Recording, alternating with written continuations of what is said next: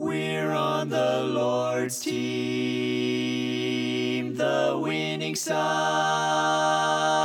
so raise your glass.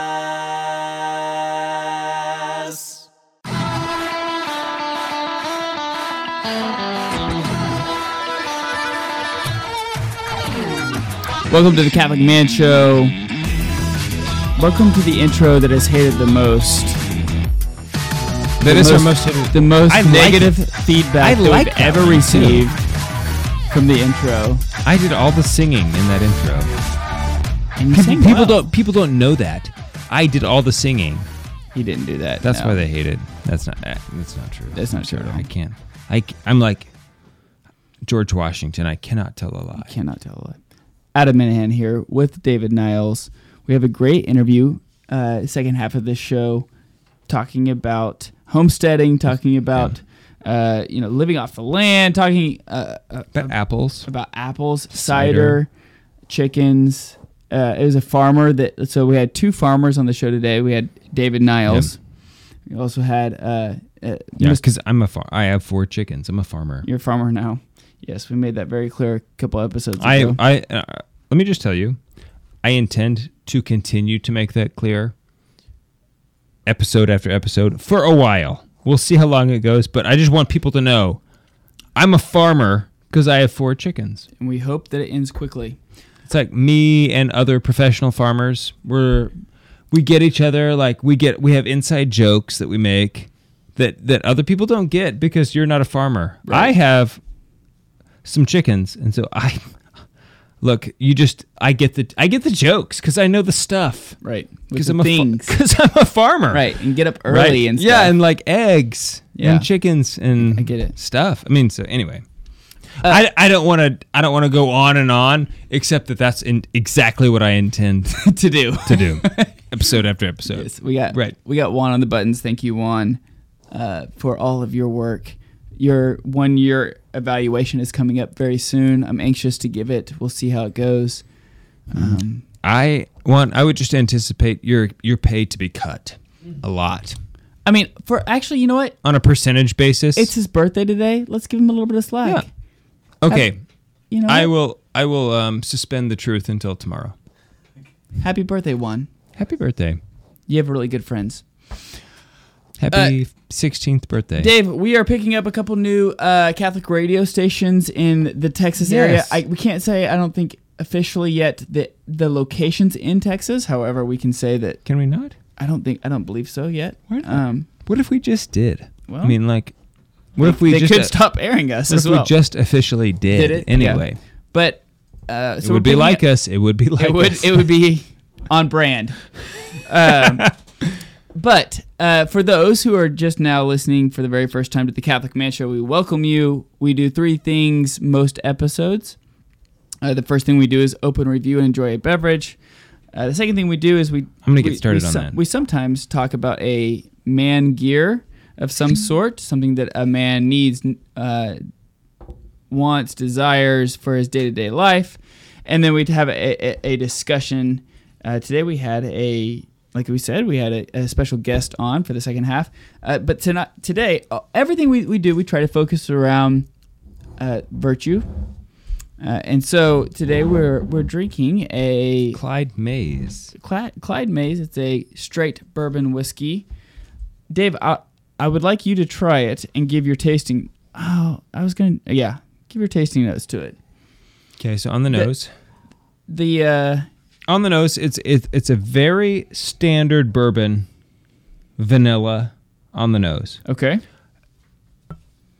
90, I would say 90%. I'm using 90% like in a not hyperbolic, in a general way here. Sure. That most bourbons you can get vanilla on the nose. Mm-hmm. Okay, to me, that's what I'm getting. Maybe a little bit of clove, but it's mostly just like the standard bourbon. It's interesting because their flavor profile that they have on the official website does not mention vanilla on the nose. Well, they missed it big time. I definitely think they swung a miss. Yeah, I mean they're trying to distinguish themselves is what they're doing. Okay. So just for the nose. So the Clyde Mays straight bourbon. The nose is soft and sweet on the nose with aromas of brown sugar, baked apricot, wild strawberry, and nutmeg. Which would have been, you did kind of say clove. A lot of times the clove spice, nutmeg, you can kind of relate to. They're sometimes intertwined. So to me, the clove. What about the palate? On the palate, let me just tell you, like, my first big picture impression here, very good. I like this one. Okay, I like it more than I like most. You'll also like the price point. What is it? $38. Yes. So, like, this is one to buy. Yeah. Like there's a lot of them that we have on the show that I say not worth the money.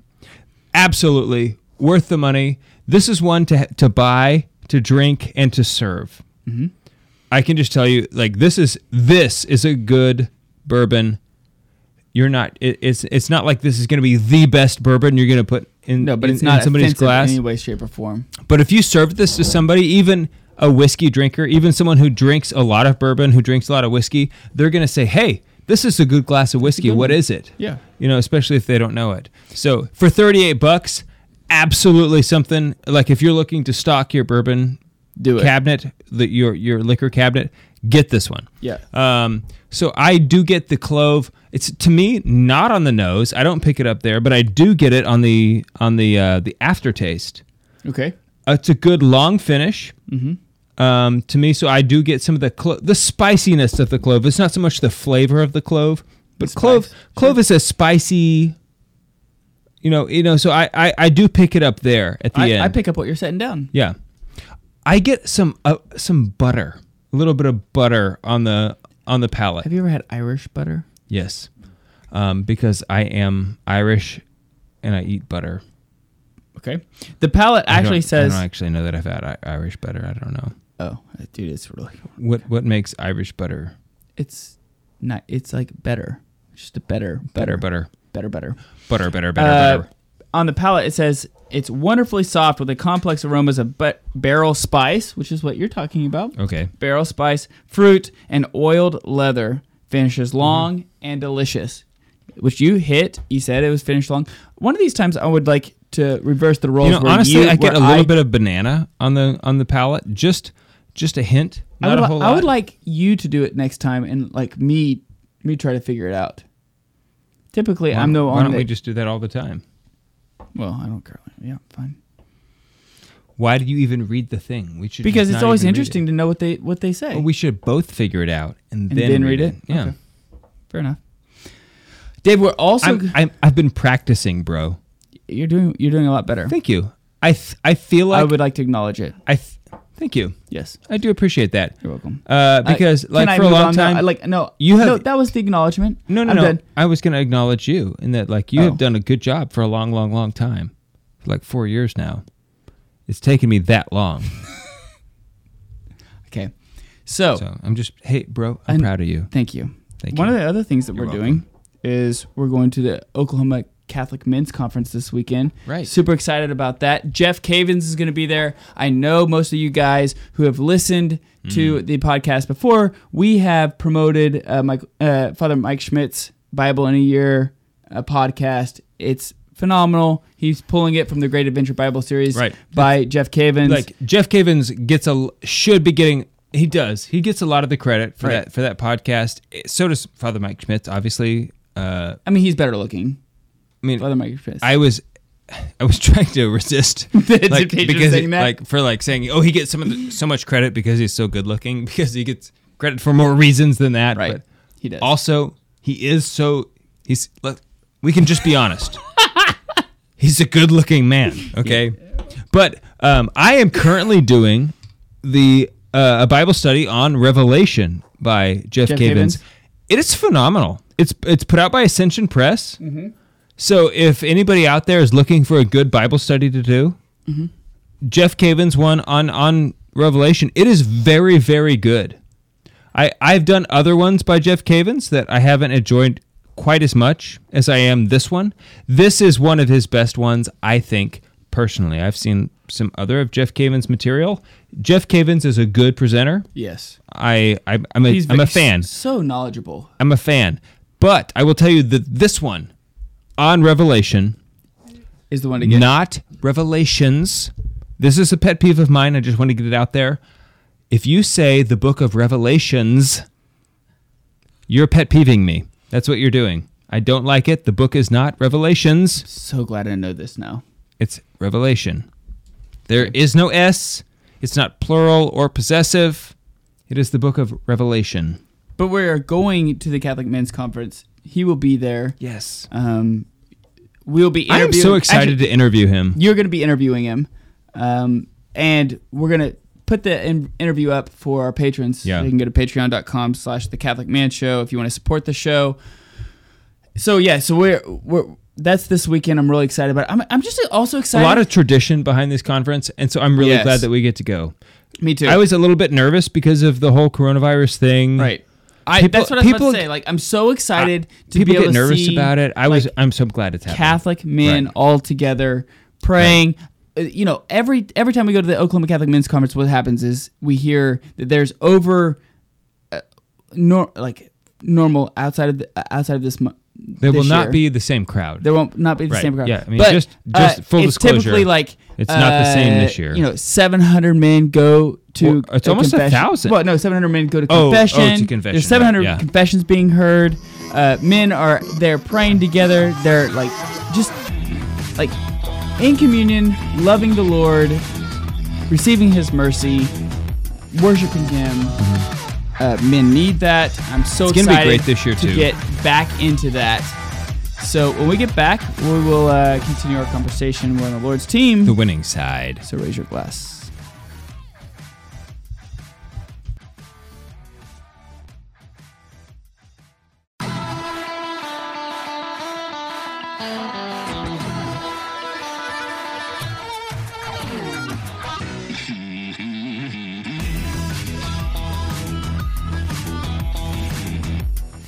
Welcome back to the Catholic Man Show. I'm David Niles here with Adam Minahan.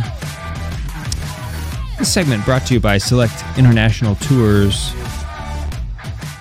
Go to selectinternationaltours.com/The Catholic Man Show and check out their selection, guys, because really they support our show.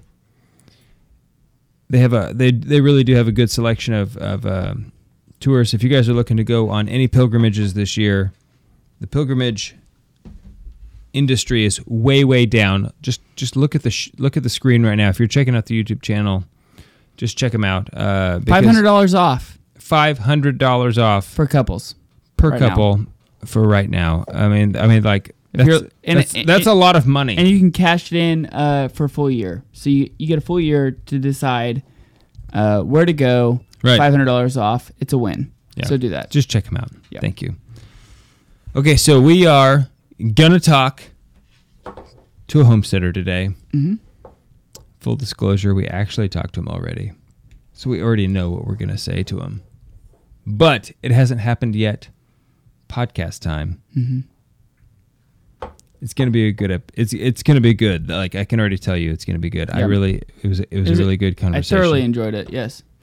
So David, here's something that I wanted to talk about a little bit is on festivals, like festivities. Okay. We're about to go into Lent. Yeah. And actually we talked about the cyclical nature of the church and life, how there are different times in the church and the importance of when we feast and when we fast. And, right. I was reading Pieper earlier yesterday, and he makes this really important point about how festivals, like festivities, really are only for celebrating in the divine. When we get to the point where we're having festivals or festivities in the secular way, that we're losing the fabric, the moral fabric of society, because you're making up things to celebrate. Which means that if you have to make things up to celebrate, if you have to make up reasons to feast, the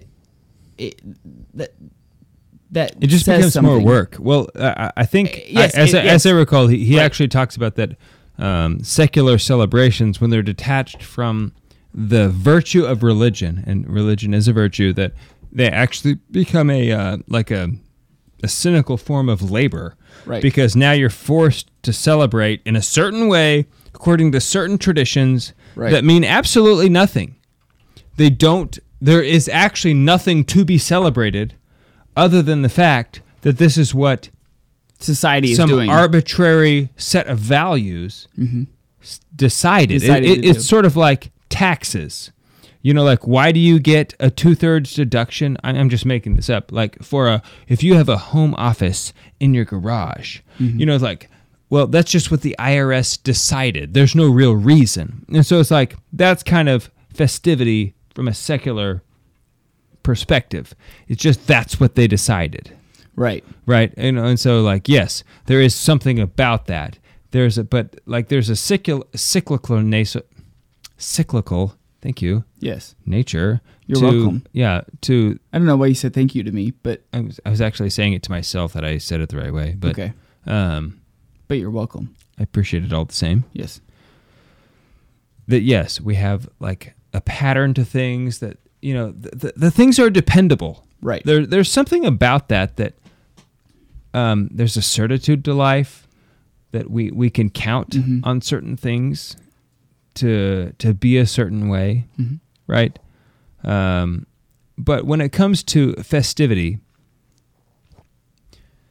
it's the most crucial thing in the liturgical calendar, in the season of things. In fact, the festivity is more important than the fast. fasting. Sure. I think, did I mention this in the last episode? It's tough to remember because we always talk and we're always having know, these I do. conversations, and like it's tough to remember. I'm with you. I have no idea what I said on the episode and what I just said to you in person. Right. But the feasting is more important than the fasting, because the feasting represents a eschatological reality, and the fasting represents an earthly reality. Okay, so we fast. To be sure, we should not be feasting without the fast. Right. So the fast comes first. It is primary. It is primary in a temporal nature. So the fasting should be first, but the feasting is more important. Well, it's the same way. I mean, you have run this parallel, and this is what Pieper does really well: is that you work so that you may rest, right? You Exactly. Right. like exactly. the work- That's why we work. right. So Because that we may, resting is so important. Right. We fast because feasting is so important. And the then- heavenly reality is so important right. that we fast in preparation for it. Right, and that's what gets so beautiful. Like when you start thinking about, like, the feast of the Lamb, the Right. Last Supper, like being able to rest in God, like eternal rest Right. grant unto Him, O Lord. Imagine that you're about to go to someone's house and they have this. They've told you they have a feast prepared. Every delectable food that you have ever wanted, everything that the senses could desire The is going to be appetites there. The desire. appetites, thank you, Yes. is going to be present in the highest form. Mm-hmm. And right before you go over to this place, you just eat a bunch of crackers, and you just fill yourself up on junk food. Right. That's just not as good. Right. So when you get to the feast, hypothetically, let's just say mint chocolate chip ice cream. no, that's not what we're talking about. Oh, sorry. No. Okay, so I mean, mint chocolate chip ice cream is going to be one of those things at the feast, and you know it. Don't even try to pretend. But let's just say that before you get there, you eat a bunch of just mediocre Right. junk food. I mean, it's not necessarily bad, Right. but it's just mediocre. And so when you get to the feast, you can't even feast Right. because you didn't fast. You see, that's what I'm saying, is that's what the church is saying, I think, too. That the fast is a way of preparing for the Ourselves. feast. Right. Right? And it's not just about fasting. It's about all kinds of discipline. Mm-hmm. It's about all kinds of... the asceticism. Yes, ways of preparing the senses, preparing the appetites. Mm-hmm. for the feast of heaven. Right, and if you're a man who can't control your appetites, then you can't give yourself to others. You can't love sacrificially to somebody else when your appetites are controlling you. Like, I think you actually said that. You said that in some form on our last episode at the Seek Conference. I'm not sure if it was recorded. Yeah. Yes, I was going to bring this up again. I'm glad you're doing it now.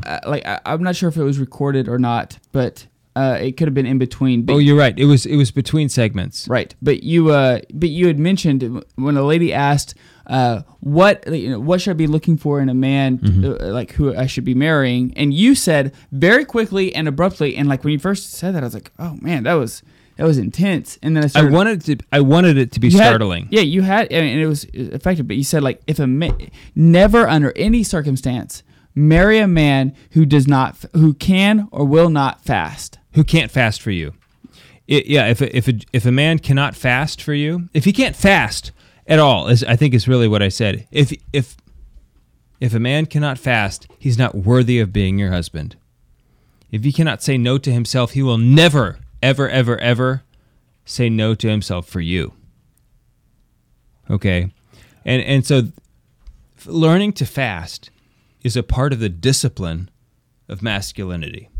Right. So for all of you men in the world, if you cannot say no to the mint chocolate chip ice cream, Adam, as you brought up, because it's trash. Mint chocolate chip is delicious. It's trash. But if you can't say no Adam, to it, what would you know about ice cream anyway? If you can't say no to the mint chocolate chip, regardless of how delicious it is, then you are never going to be able to say no for other things that are harder to say no to for greater goods, because you can't have that sacrificial love that Christ is calling you to in marriage when he says love her as Christ loved the church, which he died for the church. He laid down his life for the church. He shed every single droplet of blood for the church, the whole thing. And you're not able to do that if you can't deny yourself, which as we're going into the penitential season and we're discerning what we should be giving up, what we should be sacrificing, the almsgiving that we should be giving in this season, which should look different than the other seasons throughout the year. Yes. We need to be reminded that we have to subdue these appetites that we have. And let's be honest, a lot of times it's in today's world, we have very good food. We have very good drink. We have very good, a lot of things that appease the appetites in today's world. And so it's easy to take advantage of these common things that we have. That's why Exodus 90 is so good, right? Like you take away hot showers, you take away all of the finer things in life. And you do that not for in and of itself. You're not Marcus Aurelius here, where you are denying it for we're not masochists, right? We're not doing that. We're doing it. It's not like we like to suffer, so that we may enjoy it for its goodness. Right. That we may. It's the very fact that we don't like to suffer that makes the suffering valuable, right? So let me ask you this: and we're recording this a little bit ahead of time, but what are you going to do for Lent? Have you decided? Do you think that's an appropriate thing to ask? It's not appropriate to ask anybody, but you're my best friend, and right. And it's only like a couple people that watch. I'm actually going to do Exodus 90. That's what I'm going to do. I'm doing Exodus 90 for we can do it together. Yeah. We can be. Will you be my anchor? Best buds. All right. When we get back, we'll talk to Michael about homesteading. It's a really great really great interview. Make sure you tune in. We're on the Lord's team. The winning side. So raise your glass. This segment of The Catholic Man Show is brought to you by The Catholic Woodworker. Go to thecatholicwoodworker.com for heirloom quality home altars, crucifixes, and rosaries. It's also the only place where you can get the official rosary of The Catholic Man Show. Type in promo code TCMS for 10% off all purchases. TCMS for The Catholic Man Show. CatholicWoodworker.com.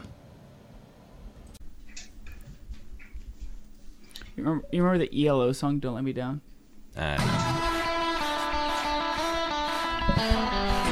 Please don't ask me dumb questions. Okay, sorry.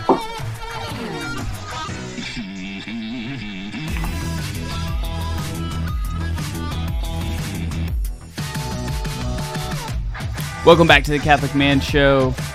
Sitting here with David Niles, Juan Posada on the buttons. We have a special guest in studio that we will not name, but he is praying for us and all who are listening to the Catholic Man Show currently. We have a very special guest, as we promised. A guy that I have been following on Twitter. Not that I've been following. That would sound very awkward if I said like stalking on Twitter. That I've been stalking, but a guy that I have followed on Twitter for a long time, and I'm very excited to talk to him today. Michael Guidice. Thank you so much for hanging out with us this evening. It is going to be a lot of fun because we have a lot of questions for you. Happy to be here, guys. Okay, and Michael, go ahead and give us the Twitter handle so that way people can follow you on Twitter in the event they would like to. What is the handle? I think it's Michael TG09 is the handle. Yes, I just looked it up. Yeah, my username being Michael Thomas of Sharon. So one of those two will find me. Excellent. And so you are a homesteader. Yes, sir. Up in upstate New York. Yep, about an hour due west of Albany. We're settled right in between the Adirondacks and the Catskill Mountains, and in between is the Schoharie Valley, and that's where we find ourselves. Let me ask you this. What is the temperature right now? You're going to quiz me. I don't know. I'm not close to the thermometer, but that's okay. Just It's cold today. It's been cold the past little bit. I think we're suffering through the same cold snap that most people have been suffering through around here. The snow hasn't melted in quite a long time and just keeps on piling up, and it's over the tree guards at this moment, which just lets me know that it's been cold for a long time. That sounds like a lot, yeah. a lot of snow. Yeah. I will tell you though, right now, this is Oklahoma. Okay, so we don't get the same. The current key personnel time and temperature is 0 degrees. The feels like whatever they call that, -11. For us, this is like panic. This is like this is a panic mode. Panic. It's time to panic. You know how like they say there's never a time to panic? We all decided this is it, and we're gonna do it. We're panicking, but don't panic. But still surviving, really. Yeah, we'll be all right. Yeah. So you also make cider. I'm interested in maybe you can tell a little bit of your backstory, but in the process of like how did we decide to make cider? Maybe what even is the process of making cider? I think that would be a good like fun thing to talk about. Like how do you make cider? Yeah. So it's a good place to start because my homesteading grows from cider and not the other way around. Really? Me and my wife were small business people. We lived in Albany for about 15 years and ran a variety of businesses. And every holiday time, me and a buddy would make cider, right? We live in upstate New York, and we'd set up a carboy and fill it with some juice from a local orchard and make some cider. And maybe sometime about a decade ago, we both were like, hey, maybe this is something we could do on a bigger scale. And so that one carboy turned into 2, and then that to 3, and then that to 4. And then before you knew it, I had like the first floor of my house was like a tiny little, cidery. And we were passing quite a bit of cider. And then my cider pursuit became focused, right? I wanted to make something really, really, really, really good. And I started to get interested in controlling the blend of apples that went into my cider. And so I would kind of go around to all the different orchards and find the ones with the most interesting apples, ones that lend themselves to cider making. And then finally came to the conclusion that, wow, if I really wanted to control the blend in my cider, well, I'm going to have to grow trees. And so we began at that point. We were living in the inner city. I was working. Tough to grow trees in the inner city. It's really tough. It is difficult. It can be done, but it is difficult. Right. You have to have big pots, really big pots. I was working as a paramedic for a while. My wife ran a pet service business, and we saved up our money and for a couple of years and started to look for more land outside of the city. And we looked for a long time, and then finally we looked west to a little town called Sharon Springs and found a beautiful colonial homestead that was built in 1799, which I sit in right now, and went to for a visit and looked at it and fell in love instantly and said, okay, that's where we're going to do it. We got right home and wrote the owner a letter describing to him, hey, we have this idea. We really want to, plant cider apples on this land. And then he accepted our offer. And shortly after that, we moved out here. So moving out to our farm in our first pass we were conceiving of it as like this business venture where we were going to grow a bunch of cider apples and, have a big cider business. And that was really the thing that pushed us out to the land. So cider is really truly the genesis of our return to the land. So to talk a little bit about cider comes from English and French tradition. There's Spanish tradition in cider making, and there's German tradition in cider making. But the English and French tradition of cider making is really what inspired us. And in those regions, traditional cider, the apples that are grown are called bittersweet or bitter sharp apples, and they're apples with high tannic value. And these apples aren't really grown in the U.S. In fact, during Prohibition, a lot of these apples were cut down because they're not good for anything besides making alcohol. And so my new favorite apples, though, I will tell you. Yeah, bittersweet apples. They have great names too, like Chiseled Jersey and Tom Putt and Yarlington Mill and Ellis Bitter, and these wonderful English Bulmers, Norman, French and English names. And so our idea was to grow an orchard exclusively of bittersweet apples. And so we showed up here and started experimenting with different rootstocks and grafting apples onto trees and started to grow a bittersweet orchard. And as that process unfolded, I was called more and more to traditional cider making. We visited England at one point and kind of went around and spoke to other cider makers. And tradition the tradition of cider making, not just the kind of apples you grow and the way that you make it, but really the culture of cider linked me to this idea of kind of traditional agrarian culture. And from that, we started growing, keeping a bigger garden and incorporating farm animals, and kind of deviated. At this point, the deviation starts to begin from we're here to have a cider business to this project of traditional embracing a lifestyle life.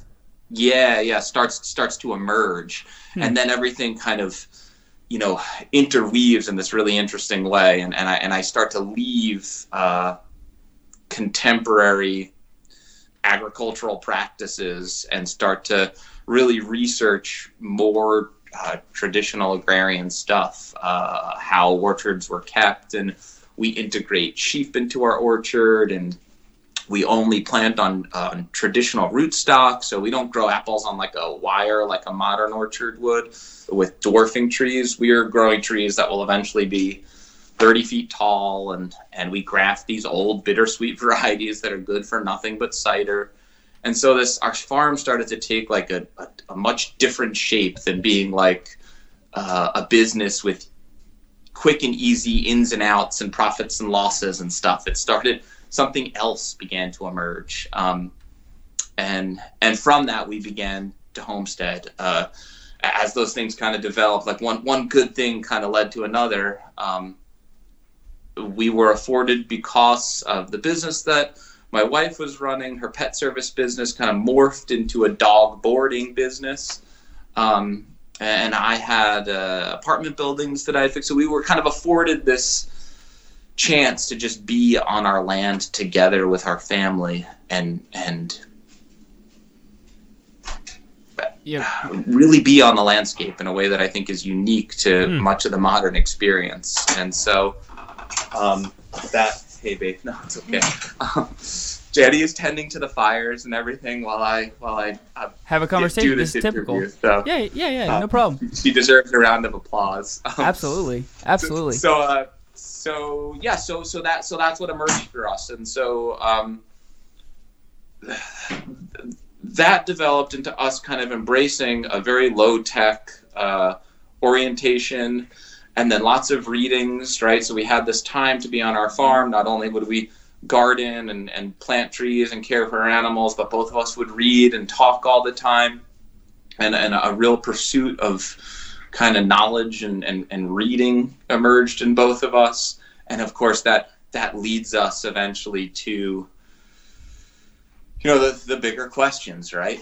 And any pursuit of knowledge kind of leads you eventually to the deeper questions. And in the wrestling with those emerges all kinds of answers. Yeah, it's a deep dive, right? As soon as you start getting into these kind of questions, you realize the beauty of the church and how no matter how far you go down the road never ends. It is always just full of more and more beauty and more and more knowledge that you get to dive into. Yeah, Michael, we're up at a break. Are you a full-time homesteader, or do you have is this what you do for a living, or do you have another job? So for Oh no, go ahead. Oh, okay. For 8 years, I was able to be a full-time homesteader on the farm, but the pandemic changed that. So I work full-time now off farm. I was our no one's boarding dogs anymore, and so our financial situation changed. And as the man of the household, you have to adapt. In order to keep this farm, I was forced to go off farm to work. So now I work full time off farm for a construction company. Awesome. Okay, well, we'll be right back with Michael here. Yeah, we'll pick this back up on the other side of the break. We'll be right back. Sorry, Adam asked you. I asked you a question. I didn't realize that it was as deep of a question as what it was. That's a bummer, man. Though about in the pandemic, it's the worst. It's been. I would imagine it's particularly bad in New York, honestly. Yeah, it's really interesting, right? It's the things that try us the most that blessings emerge from sometimes. So my on the surface, I'd be like, oh, the pandemic was so rough for us. We lost all our income. We made no money for a year. It destroyed our small business, And then at the other side, it worked a really amazing process for our family and kind of a reorientation of what we're doing and how we do it, and a settling of ourselves in this particular way that's been a real blessing for us. So it's that thing where suffering causes you to kind of sharpen some of the ways that you might be, and a better self emerges from it. And so that's definitely what's happened for us in the pandemic process. But for so many people, it wasn't an easy gauntlet to run. Sure. Can you grow apples in Oklahoma? I'm not sure. I don't know. You might be in a better. I think the answer to that is if you drive around and look around. Are there apple trees? I mean, there you are. Guys would be able I'm pretty sure you can. Yeah. Can you draw?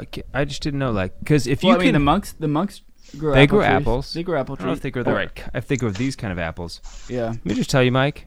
If you can grow apples in Oklahoma, you should move here and grow apples here. Just totally get out of there.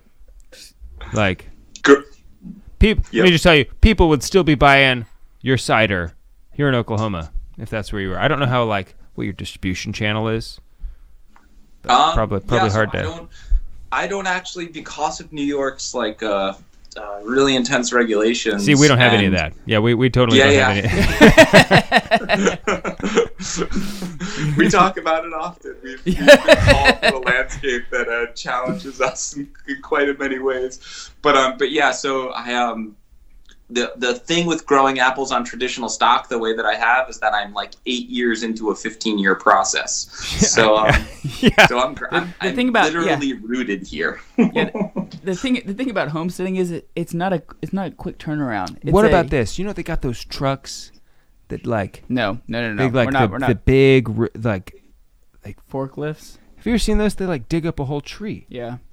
No. Yeah, Okay, yeah, we could dig up all 1,500 and One drive them over to one at a by time. one. That would be cost efficient. I don't think it would take 8 years, though. That's the thing.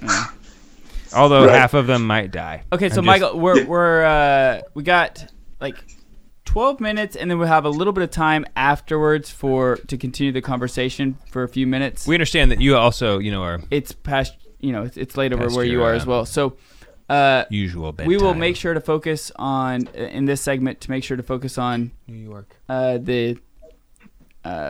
some of the practical questions that we talked about, and then how spiritually it has affected your family and your children and you as a father, and so on and so forth. Yeah, definitely. Yeah, I mean, I think that we have a lot of listeners who are curious. I don't know that they're contemplating homesteading. But they're at least I think that they interested are in like what you're definitely doing. interested in it. So Yep. Yeah. Yeah, I'll try and be more succinct in my answers. Like I said, I have a slow mind, so sometimes I can just kind of walk and ramble. So I will try and help. If you need to interrupt me, that's fine. no. Do you have any pigs?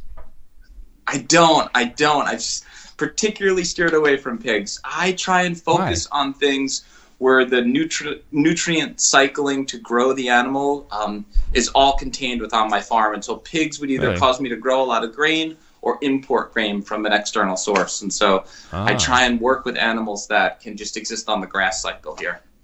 What if you got a cow? That would be great. We Then you could feed the pig with the cow. That is possible. You're thinking here. Yeah, I am. that is possible. Well, I'm not actually thinking. I just know somebody else who does that. So yeah. No, sheep and geese are the two I like. Geese are the only poultry that can graze. And so, remember I told you I was going to try and sell you on geese. Geese don't have a grain bill because you can set them on pasture. And so I look for animals that I can just kind of set on pasture and create nutrient cycling from the grass cycle on my land, right? What comes out of the sheep ends up in the garden. They control the grass in the orchard, so I don't have to mow, and then we eat them. And so there's every in and out with the sheep is kind of working back into the landscape. And the same thing is true with the geese. They dig for grubs in the orchard. We eat them, and they can eat pasture. So there's as few external outputs as possible, external inputs as possible is what I'm trying to achieve here. Right. So they eat more grass than the chickens. Is that what you're saying? Yeah, exactly. No, Because I've noticed the chickens, they do eat some grass. I've noticed that like they will eat. They definitely eat. They eat the weeds anyway. The broadleaf stuff. Yep. A smaller chicken flock can usually, subsist on like kitchen scraps alone, and then whatever bugs they forage. So that's pretty much where our chickens are at. Occasionally we'll throw some grain at them in the different points of the year, but mostly it's just, kitchen scraps and bugs, foraging. I just caught a frog the other day. It was ridiculous. I mean, it's like Pretty impressive. Oh, they all went crazy. All right, before we go down another rabbit trail, let's go ahead and let's roll. And I have so many chicken stories, and like I've had chickens for like 2 weeks. And I cannot tell you how many chicken stories I have. Are we gonna do international travel? we will. I'm telling you, Michael, we're like the same person, basically. Okay. Definitely. It sounds like. Definitely. That's right. Definitely. David, you also have. We're all not so unique, right? You also have a berry bush, so it's pretty much the same as well. I do. I have many raspberry bushes. I have There a you blackberry bush and a blueberry bush. There you go. So you guys are basically the same. I mean, But I don't know what the chickens are gonna do to it. So I'm like a little bit hesitant. Don't you? Don't. Chickens. do not eat my. You might end up raspberries. looking more delicious than you do at the current moment. if you don't touch. Don't. I'm just saying. They wiped out my tomatoes one year, so they earned themselves a higher fence. They might earn themselves a crock pot. Yeah, that too.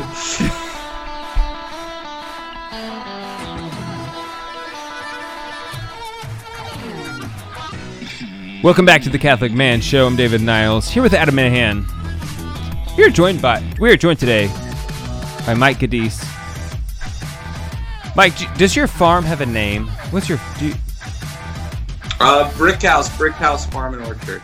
Brick House Farm and Orchard. Okay, so you're making what I would maybe I would say like some of the best cider around. I'd like to think so. Yeah. We have to get you a bottle first. So it's not like you're just taking Mott's apple juice and putting organic apples into it and leaving it on your counter for 5 days.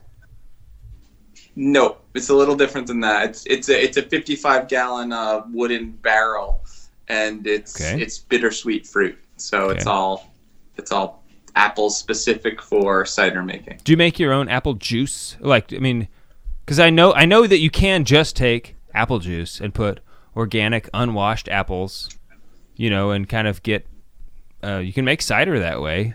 But I'm guessing that you're doing something more than that. No, that's it. I'm following God's plan. God's plan for all apple juice is to become hard cider. So I just allow that to happen, and that's it. So no, it's funny. I feel like any crafts person goes through phases of lots of intervention and techniques, and then eventually like an elegant pattern arises where they do less and less and less. They just know what that less is better and better. And so the same is true with my cider making. I do very, very little now except set up just the right parameters. I don't use any additives. It's nothing but juice. Nothing but juice in the barrel at all.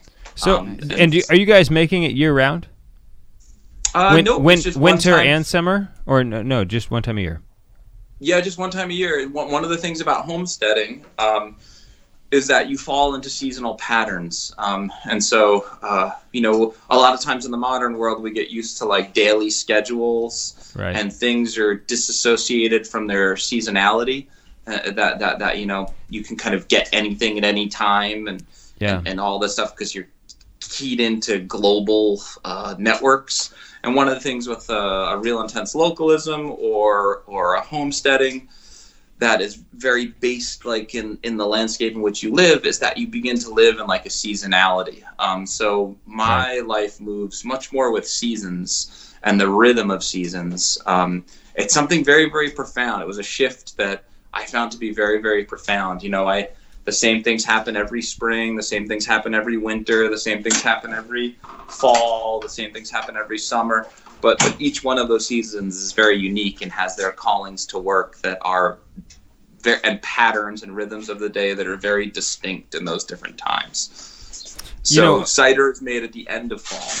I think that the truths that you're getting at here are profound and things that people don't think about, but that something that the church has sought to teach people ever since her beginning. We have this liturgical season.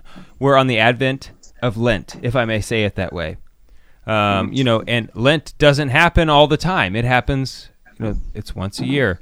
Talk about, if you would, some of the spiritual insight that you may have gleaned from this seasonal approach to life, where you can't just do everything every day because you want to. There is, for me, my Catholicism arises as a faith of my ancestors, but the biggest way that it emerged in my life, I know some people find it immediately through gospel, and some people find it through the actual traditions of the church. The way that Christ emerged for me was in the presence of creation. I would spend many days out in my fields, in the kind of the idea. Saint Benedict, I think, says it right. We lift our heart to the Lord when we labor and pray with our hands. Something to that effect is the quote. And so I was in this daily process of labor with the land, and then quiet contemplative time. We have like an oak grove in our property that I would spend a lot of quiet contemplative time in.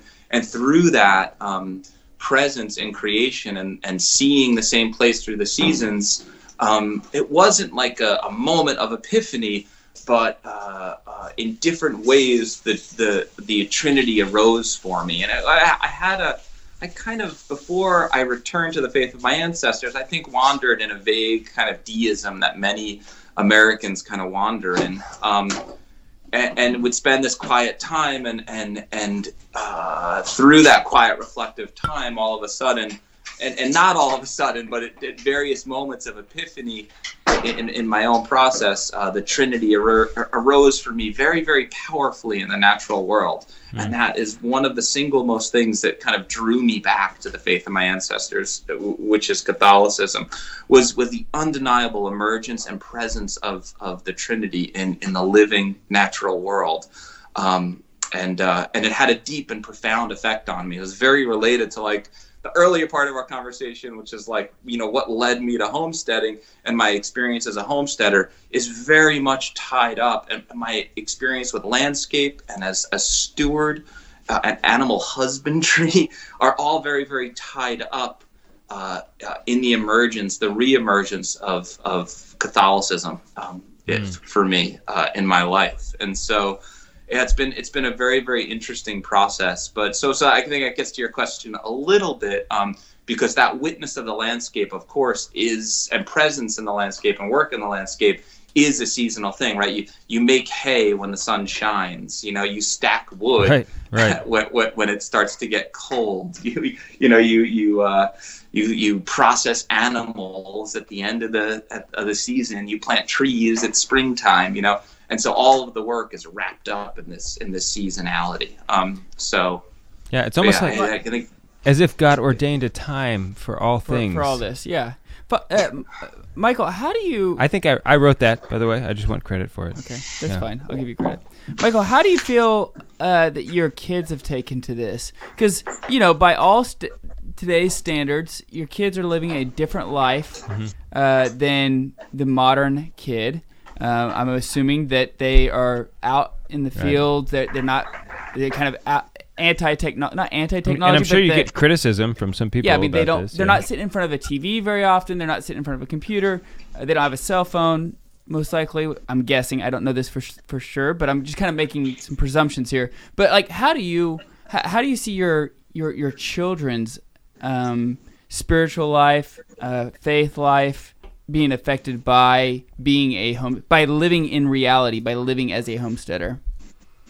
I mean, my kids it's interesting when you're raised in something. I don't think when something is normal, it's not profound, right? And so it's not like my children are almost like saved the revelation of coming to the idea that our bodies are made up of the landscape around us, and in that is this miraculous communion with all of existence. That's just kind of like how they live, But I also don't want to paint a picture like my kids don't. My kids have screen time. They have their Friday and Sunday screen time moments where they Your get to watch kids their still movies. like video games and movies like everybody else's kids? Yeah, that is shocking. But at the same time, they might 4K for a day with me, or they might understand the slow fermentation of cider, or how to see what a tree needs and listen to that. But it's just common course. It's like woven into the fabric of their experience. So beautiful. It's interesting for me to witness that, like I see my kids sometimes. I come from I don't come from an agricultural background. I come from a suburban experience, and so it's a very, very modern experience, and so I was disassociated from where my food came from. I was separate from creation a lot of the time, and so all these things for me are these. Every time I return to tradition, it's like this profound experience that I could talk ad nauseum about. But, my daughter might lean on a fence at a friend's house and say, "Ooh, that piglet looks tasty," and it's just normal. That's just her life. I do that exact same thing. Mike, a lot of guys maybe, and by a lot of guys possibly just me, but I a lot of times romanticize the idea of homesteading. Right, I'm in the day-to-day grind of.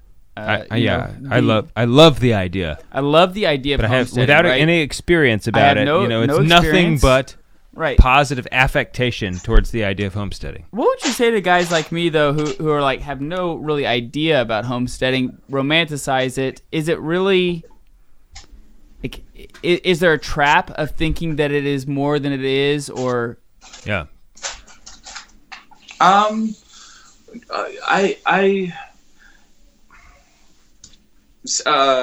sensing a no. I'm sensing that you're saying no. It's everything that's great. I wouldn't say no. Where I think the trap lays is that people think that they can't connect to creation. They in a profound and deep way, that they have to put it off and be a homesteader. But you can grow a robust garden on a half-acre lot, in the middle of the suburbs, and be deeply connected with your soil and the life around you in a profound way. I used to have this hang up where I was like, I was only going to be a farmer if I made money at farming. And then there was some bridge I crossed eventually where I said, no, I'm a farmer because I take care of the land and I build soil. That's what makes me a farmer. Making money as a businessman, caring about the soil and the life around me and tending to that and stewarding it in a way that respects it. That's what makes me a farmer. And that can be done at almost any scale. And so my thing would be that it's not, don't put off. I think the romanticism that you might be feeling is the idea that it's far away, that you have to commit in some, really intense way to become a homesteader. And what I would say to men, young men, and anybody really is just there's opportunities in your life to follow the practicalities of your life to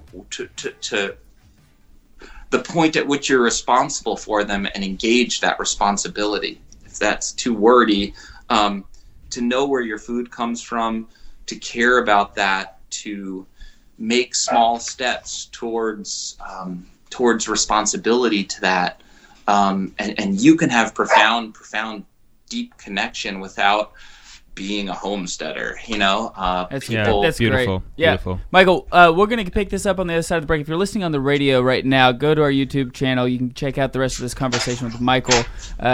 We are on the Lord's team, the winning side. So raise your glass. Okay, cool. Michael, I have probably the most important question of this entire episode is that if someone is discerning homesteading, do they first need to discern the beard? No, the beard is not a prerequisite. No, I don't know. I don't know, Michael. I think I'm not sure you're being honest with us right now. I have my suspicions that you were clean shaven. That was actually a good question, Dave, because if the people who are have you ever seen a homesteader without one of those? Let me rephrase. Have you ever seen it? I have not. The first part of your question was actually really good. If you're discerning homesteading, I know, people, because it is something to be discerned. Yeah, you discern homesteading. What are the? I will tell you one time. This is a 100% true story, and it is. This is not a joke. Usually, when I say this is a true story, it means it's a joke. This is not. I was on a plane I was waiting to fly home, and in the terminal with me were these Franciscans, priests, and I was talking with them. I actually got out this book I was reading in front of them, just hoping that they would come talk to me, and it totally worked. They did come talk to me, and so I was talking to them, and then it turned out I was the assigned seating right between them. It's on my left was a Franciscan, on my right was two Franciscans. The CFRs. Yeah. Franciscan. Yeah, renewal. I mean, legit. These are the CFRs are legit, right? Renewal? Okay, and I asked them the same question because all of them had these like beards, behold upon in the screen, and I asked them the same thing, and he kind of laughed and he said, "Yeah, yeah, you do kind of need to discern the beard. I mean, everybody has one, I defer to the Franciscans. I think you should. I think you should grow a beard and see how it makes you feel. That's my suggestion. I've done it, and it made me feel strong. I will tell you, Michael. Two-parter here. Your favorite part about homesteading and your least favorite part. Yes, this is the question right here. My favorite part. What's my favorite? There's a richness, right? And if you're attempting to take responsibility for, your communion in this world and focusing on that very closely, there's a powerful depth of reality that emerges that is very, very beautiful. So that is definitely my favorite part. I think my least favorite part, right? There's the animals that you lose, and there's the trees that die. But I think my least favorite part of it is as I do that, as I, in my personal life and my family, this richness and deepness of experience with the landscape and responsibility to our communion emerges, to actually witness how in the modern world, how much it's forsaken and how much it is not regarded, and how many people are departing from that, and how much the modern world presses people to depart from that is painful. It's painful to witness and understand the threads of tradition that are being cut. And so that's hard. The more I get it, the more that I get what's being lost, that the last generation of farmers that have the hand technique to understand how to cut and bale hay without machines are passing on without having a repository for posterity to carry what they know, and that's dying out. that seeds aren't saved anymore. Mostly by corporations, or that our topsoil is eroding at terrifying rates. To understand what is being lost and how fast it's being lost is terrible. So that's the answer. that would be the answer. It's really driven me in my life to commit harder and harder, but then to also at points in past feel like, wow, this is a very uphill battle. This is not, it's difficult to witness the trajectory of the world in its forsaking of tradition and connection to the landscape, while at the same time forging a path of deep, a heartfelt connection with the landscape. Let me give you a different version of that question.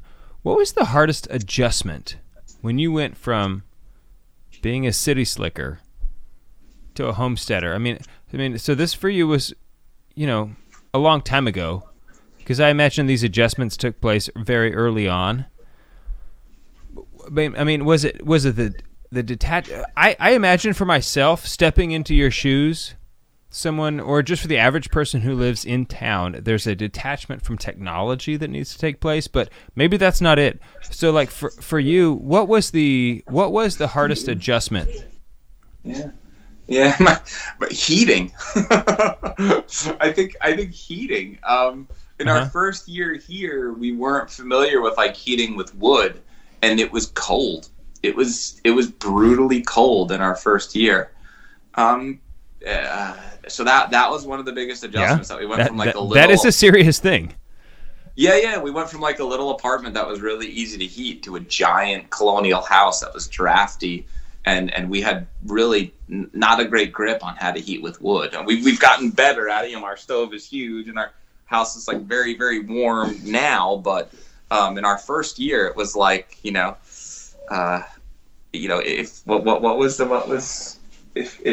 what was the thing? We all freeze and die. I don't know. We really impressed. Yeah, if we don't chop wood, we all freeze and die. So yeah, that was an adjustment. That was definitely an adjustment. We heat exclusively with wood now, and our house is toasty warm. But to get good at it was a while. And there's you have to. And you mentioned that your wife was tending the fires just a second ago. I mean, it's it's work to do that. Oh yeah. It's definitely there's work, right? There's the work side of things, but we've always kind of been entrepreneurial people who are industrious, and work was never like I think we enjoy the work. There's failure, there's heartache when you tend a sheep and she dies anyway, or you plant a tree and nurture it for 8 years and it's your favorite one and it gets eaten by a rabbit, for breakfast, so there's those heartache things. But wait, do you say you have rabbits eating your trees? Right now, yeah, it's terrible. What kind of rabbits do you guys have in New York City? Do you have like Monty Python and the Holy Grail kind of like rabbits? Yeah, they eat the bark off the tree and it girdles them and kills them. So what's happening right now is that the snow is piling up over the tree guards, and so the rabbits have access to the trunks again. You need more of those dogs. That dog yes, you have right there. We have 4. Still not enough. More dogs. And what kind of rifle is that behind you? I've wanted to ask you that from the moment I saw. Oh, that's a Mini 14 223. Chambered in 223. It's a family heirloom, and there's been a rifle over this mantle since 1799, and as an American, we intend to keep it that way, and so there's still one here to this day. Michael, one of the things I've said before, do you know Dr. John Cuddeback by chance? Have you ever run across some of his work? I'm sorry, who is that? Dr. John Cuddeback. Oh yeah, you know Dr. John Cuddeback. Yes, I do. Yes, yeah. Of course he knows. You sent me an Of course he knows article. Dr. Cuddeback. Yeah. That's a silly question. One of the things that I There's told no homesteader in the country that doesn't know Dr. Cuddeback. Yeah, right. One of the things I told him one time, I think it was actually ironically on email or Facebook or something, but I told him there's not very many problems in this world that can't be solved by taking your kids out and chopping wood. I knew that's what you were going to say. I knew that. There's not very many problems in this world that can't be solved by just getting out there and chopping wood. And a lot of it has to do also with just being a servant. Each family member has to be a servant to one another, and I think that probably has to be even more so as a homesteader, right? Everybody has their responsibilities, everybody has their chores, and we have to make sure that we do this together. Have you seen that? Is that the case, or what are your thoughts there? I'm sorry, it is loud and I'm struggling to hear a little bit. There's no better place to understand yourself and your responsibilities than within the order of your family and your home. A home and family is known by reference to your place within it, and so by spending every day together, like on a farm, and kind of working on a sustenance way, where your home is also the means through which your existence arises, your place emerges in this very profound way. And so one of the discussions I think in our family, right, is about our relative place to one another, and that's constantly reinforced by the work that we're called to do in our attempt to homestead and take more responsibility for ourselves, where modernity kind of has this placelessness that every single person is interchangeable and kind of a citizen unit, abstract from a family. And in our home and in our roles in our home, our place is known by who we are, and that place is very, very important. And so, I don't know, I'm maybe drifting from your question a little bit, but that works on our family quite a bit. So my role as a father, and my wife's role as a mother, and my oldest son's role as a son, and so on and so forth. The importance of these places, and with that, a sense of who you are and who you're who you are responsible to, defined by who you are responsible to and what you are responsible to, emerges in this more profound way, I think, than when everything's just a turn of a knob and a click of a button, and you're as interchangeable with anybody else in the role that you operate. That's not the way here. So Mike. Yeah. This will be my last question because I know I'm done. Yeah. it's getting late and you got to go. But I have found that like one thing about me is that I'm a huge fire guy. Okay, so I would totally be down with what you're doing, heating wise at your house.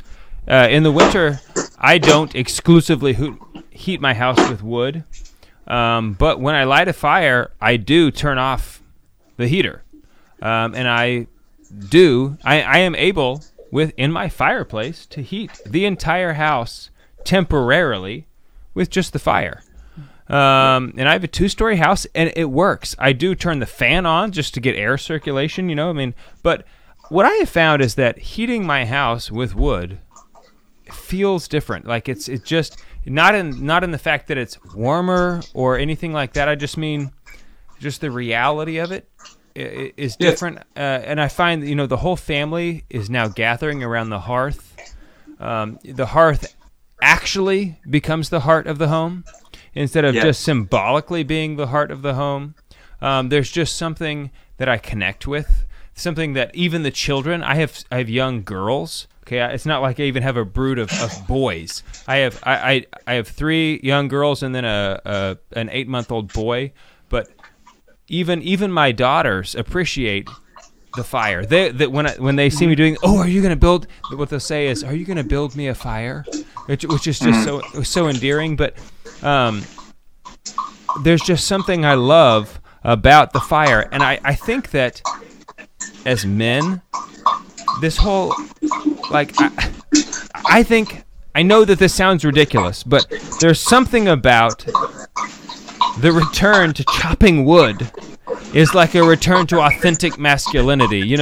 This, and I sometimes make jokes about it with my wife that if she sees me chopping This is a wood, long question. that's why we have so many children, because she watches me chop wood, right? But and you're chopping wood. Have you learned any lessons? I think what, to speak to what you're speaking to, I think, is that when we return to these longer standing patterns in human life, whether it's raising your own meat or vegetables, or chopping wood and heating your home with it, there's a richness that emerges in the texture of reality that speaks to you plugging in to patterns that have existed for thousands and thousands of years. Just in the same way that we plug into the traditions of the church as Catholics, right? You understand that those traditions encompass knowledge and understandings that far surpass anything that you could hope to attain in all the years of your life and study, right? I think the same thing is true when we engage in patterns like the ones we're talking about that are more timeless. Growing your food, pasturing animals and processing animals, fetching water, carrying and stacking wood, chopping wood, all these things. A richness. I think it's why a lot of men connect with hunting, right? There's this richness in the pattern that emerges that says something beautiful and profound about this world that God has put us all in. And so there's something about connecting with those things that you don't need words to experience it, and it's kind of available to everyone. Like the richest life is the most simple one. It's like paradoxical in this strange way, but also I think clear to and speaks to so many people regardless of who they are. And so I think that that's what you're getting at, in that experience with my house just feels different when I heat with wood, and you would just feel different if you grew all your food, or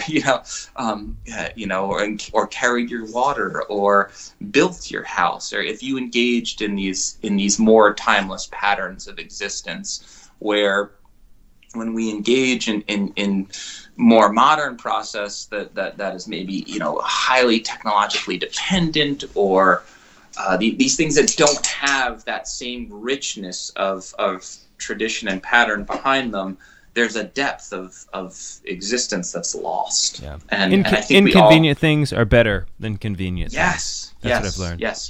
Limits and boundaries are very, very important. Inconvenient things. Wendell Berry says it in this beautiful way. The impeded stream is the one that sings, right? Which is just a beautiful way, I think, of that is beautiful. Framing it. And it gives the opportunity for gratitude to grow, right? It gives that the opportunity for gratitude to thrive when you have to do it that way. So, Michael, man, we do have a priest in the room. Anything off the record, Father, that you would like to ask? Any off the record things? No. Okay, Michael, you have been a blessing to talk to this evening. I hope that we can schedule something again to maybe have you back on at a later date.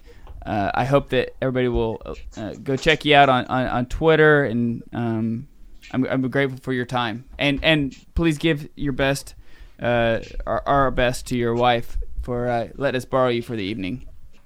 Yeah, thank you. Thanks, guys, for having me on, and I'd be happy to, talk more with you guys at any point that you wanted, and then even past the radio show, if there's.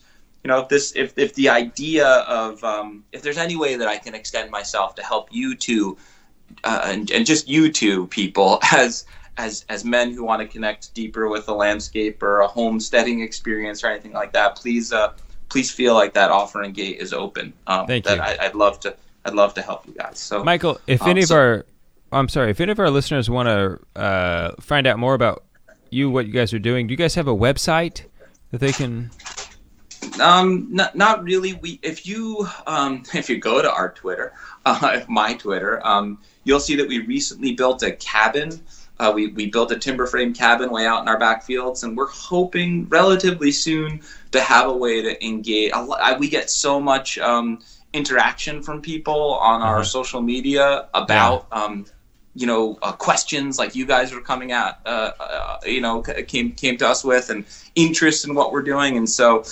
That's kind of working, and I'm someone who plants and cares for trees. I'm very satisfied with the slow emergence of things, and so we built this cabin, and I hope that it can be a vehicle to connect with more young men who are looking for this kind of return to the land, and that we can help. We can help be people who can help steward that process for people. So more on that if you continue to follow my Twitter.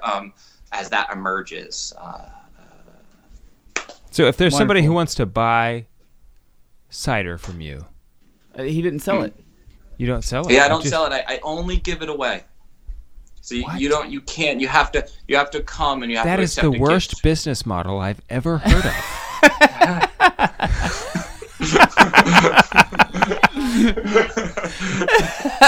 Yes. I love it. I'm coming to visit. Yeah. There you go. I can't wait to see it. All right, Michael. Michael, really, thank you so much. Thank you very much. Your blessing. Cheers, I appreciate guys. it very God much. bless you both. Yes. God bless you. Talk to you soon. See Bye-bye. ya.